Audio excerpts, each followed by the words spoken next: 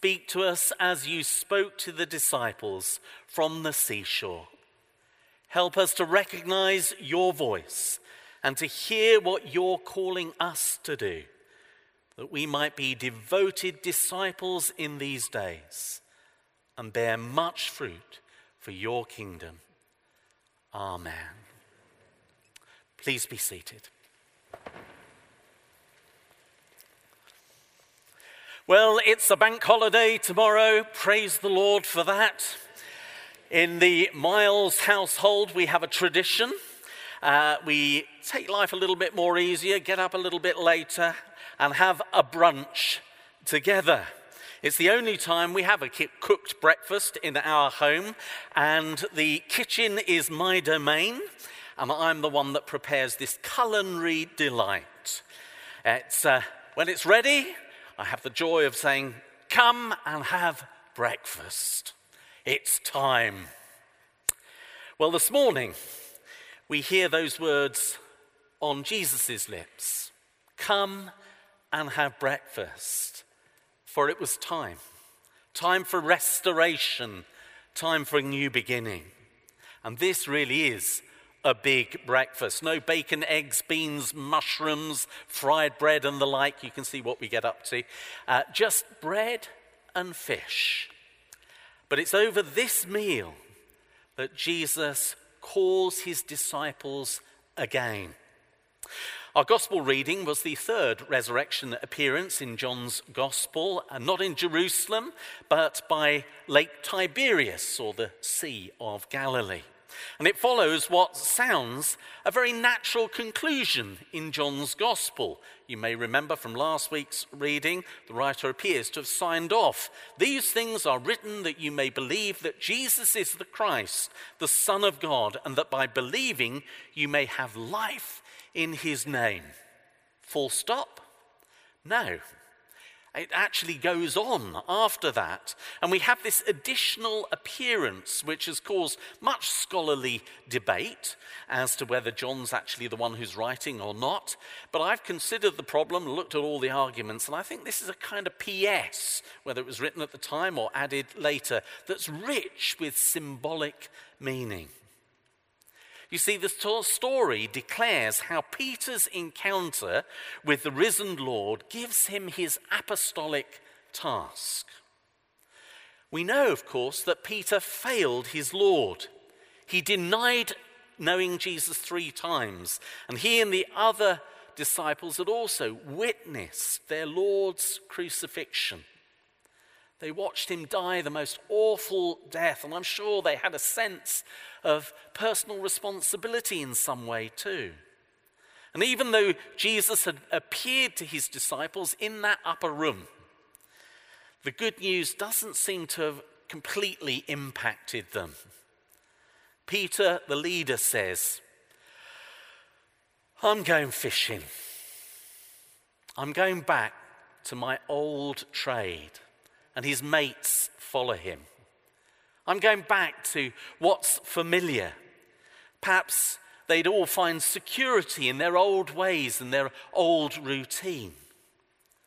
And though Jesus' resurrection was a glorious truth, the truth of what happened seemed to take a while to dawn on them how it was going to play out. Was this just too good to be true?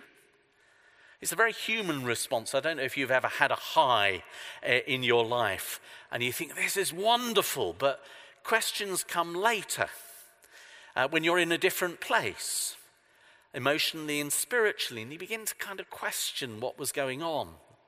And the disciples were very real people. They were just like us. They were living real, fragile, and vulnerable and complicated lives. And maybe Peter, he had this recurring guilt and he was asking questions. Perhaps it made him wonder whether he could seriously still be a follower after messing it up so much. And where were they heading anyway as a group of disciples? Could it be that despite the resurrection, Peter couldn't face that conversation that he would have to have with his risen Lord. The one that he knew that he must pursue. Perhaps he was going to see because it was a safe place, a place of refuge. And it's human nature, isn't it, when we've made a mistake or we've messed up, to kind of run away and hide or just give ourselves some space, to be comfortable, to seek a confidence boost. But Jesus seems to, even when we're in difficult places, call us out of our comfort zone to be with him. Now, they go fishing, but things don't go to plan. Despite doing what they know best as fishermen, they have a fruitless night. There's no fish. Poor Peter, he'd failed his Lord, and now he was failing at his profession. He'd lost his touch. But that conversation that Peter probably didn't want to have with Jesus, Jesus did want to have with him. And here we see the grace of God. Jesus takes the initiative. He meets the disciples in their need. He knew, remember he'd said this earlier, that Peter was to be the rock. But Peter needed help to move on from the place where he was. And it was the same for the other disciples as well. There was a gospel to proclaim, a mission to begin. And so Jesus here in this story enables this to happen. And he speaks truth into their situation. And it's in a surprising place. Not in the temple, not in the synagogue, but at the beach. And the risen Lord meets them as they're working as well. And firstly, rich with symbolism, Jesus tells them what to do when they're fishing. Now, fishermen, I don't know whether I would have necessarily listened to someone on the shore telling me what to do when I'm the expert, but here we go. There's a voice calling from the distance, and in the darkness, they caught nothing. Remember, John has lots of symbolism. Then, as the light dawned, the man on the shore gives them direction. And it's as they respond in obedience to the voice from the shore and throw their nets to the starboard, then they catch this large quantity of fish. The beloved disciple says, "It's the Lord."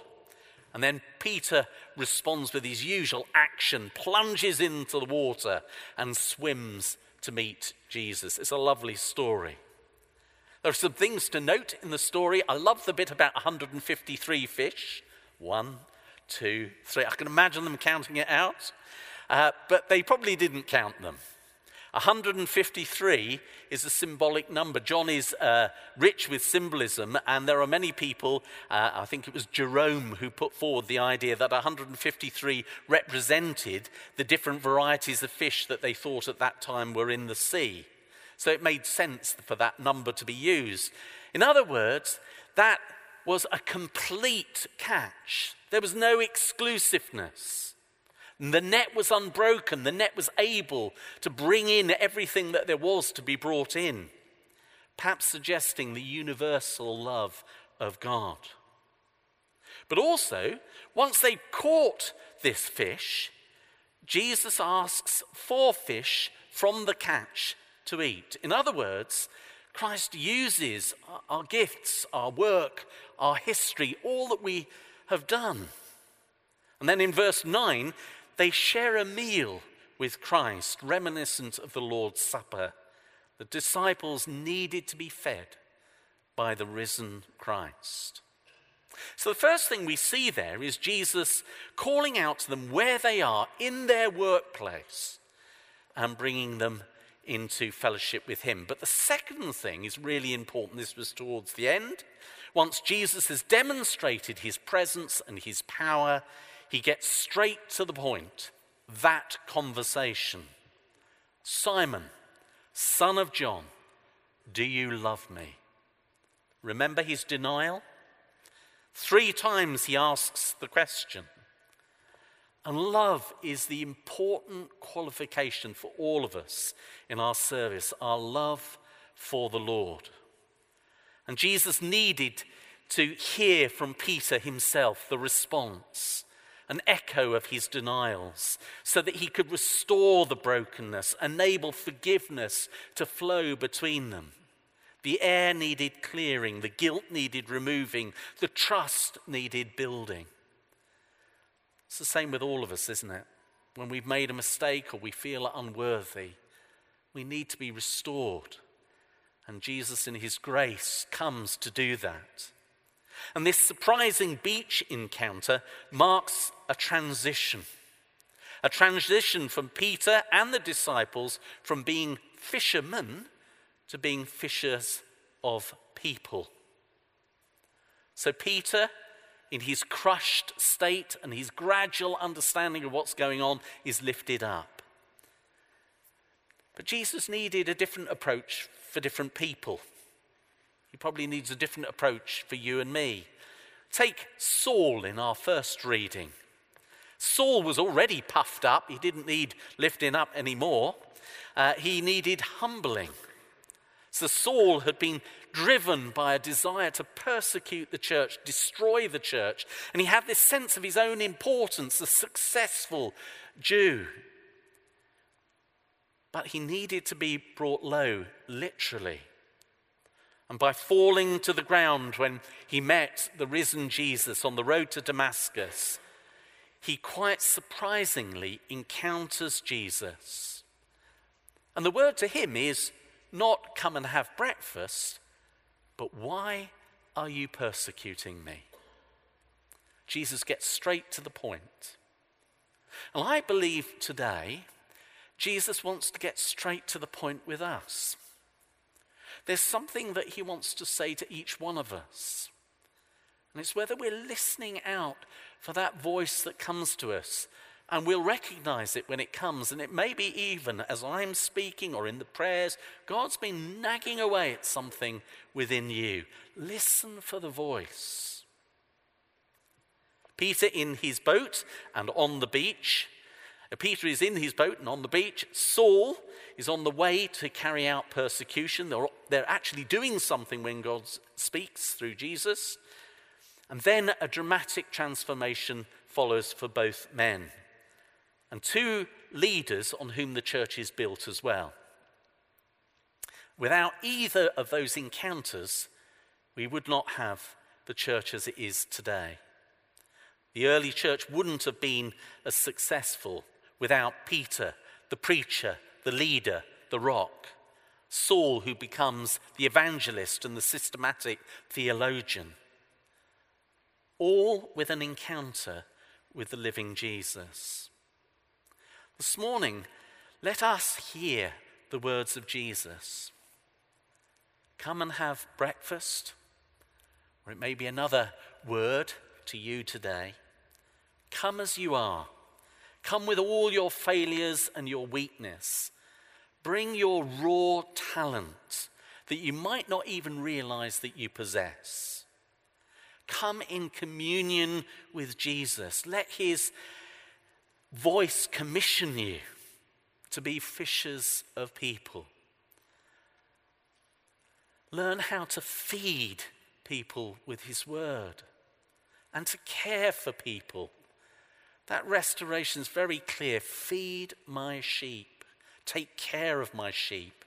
And take up your cross and follow your Lord. It's hard when Jesus asks us to do things that we don't really want to do. But on Vocation Sunday, which is today, we need to consider what it is that Jesus might be asking us to do and to be. We might have been trying to retreat a bit and duck and hide, but his word will come to you. It might be to do with something inside the church. More likely, it's something outside of the church.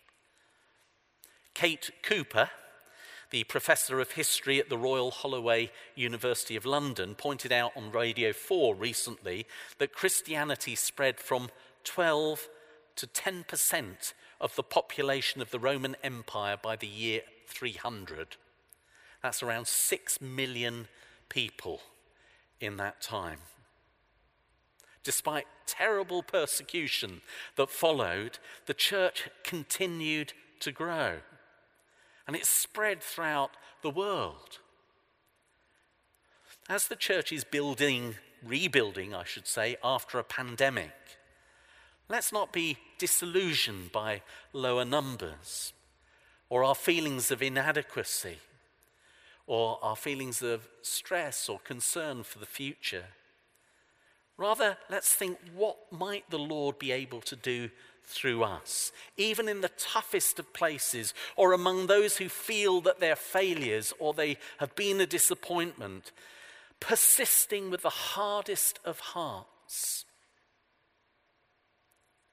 Jesus used Peter's leadership in its rawest state, in his boldness of character. Jesus knew both Peter and Saul's qualities, which, combined with the power of the Holy Spirit, will be exactly what was needed to give birth to the early church, to enable the work of the kingdom. What's to say that Jesus hasn't got a word for us in this time? I believe he has. And we need to remember that it's the Lord's work, not our work. We're simply called to share in what is his mission. So I want to ask you the question that Jesus asked Peter. Do you love Jesus? Do you love Jesus? Do you love Jesus? Of course, you know we love you, Lord.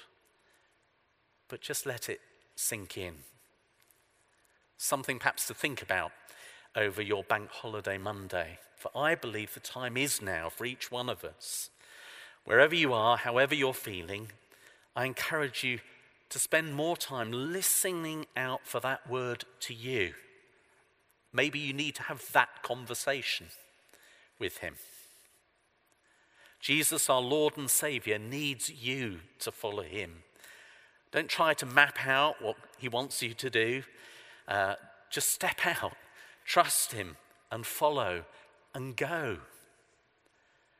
Because I believe your role and your future will become clear, because it's as we journey with him, things unfold. We can't see it at the time. And maybe he wants to empower you and me to do something for him. So my message, hear the call of the kingdom. Lift your eyes to the King. Let his song rise within you as a fragrant offering.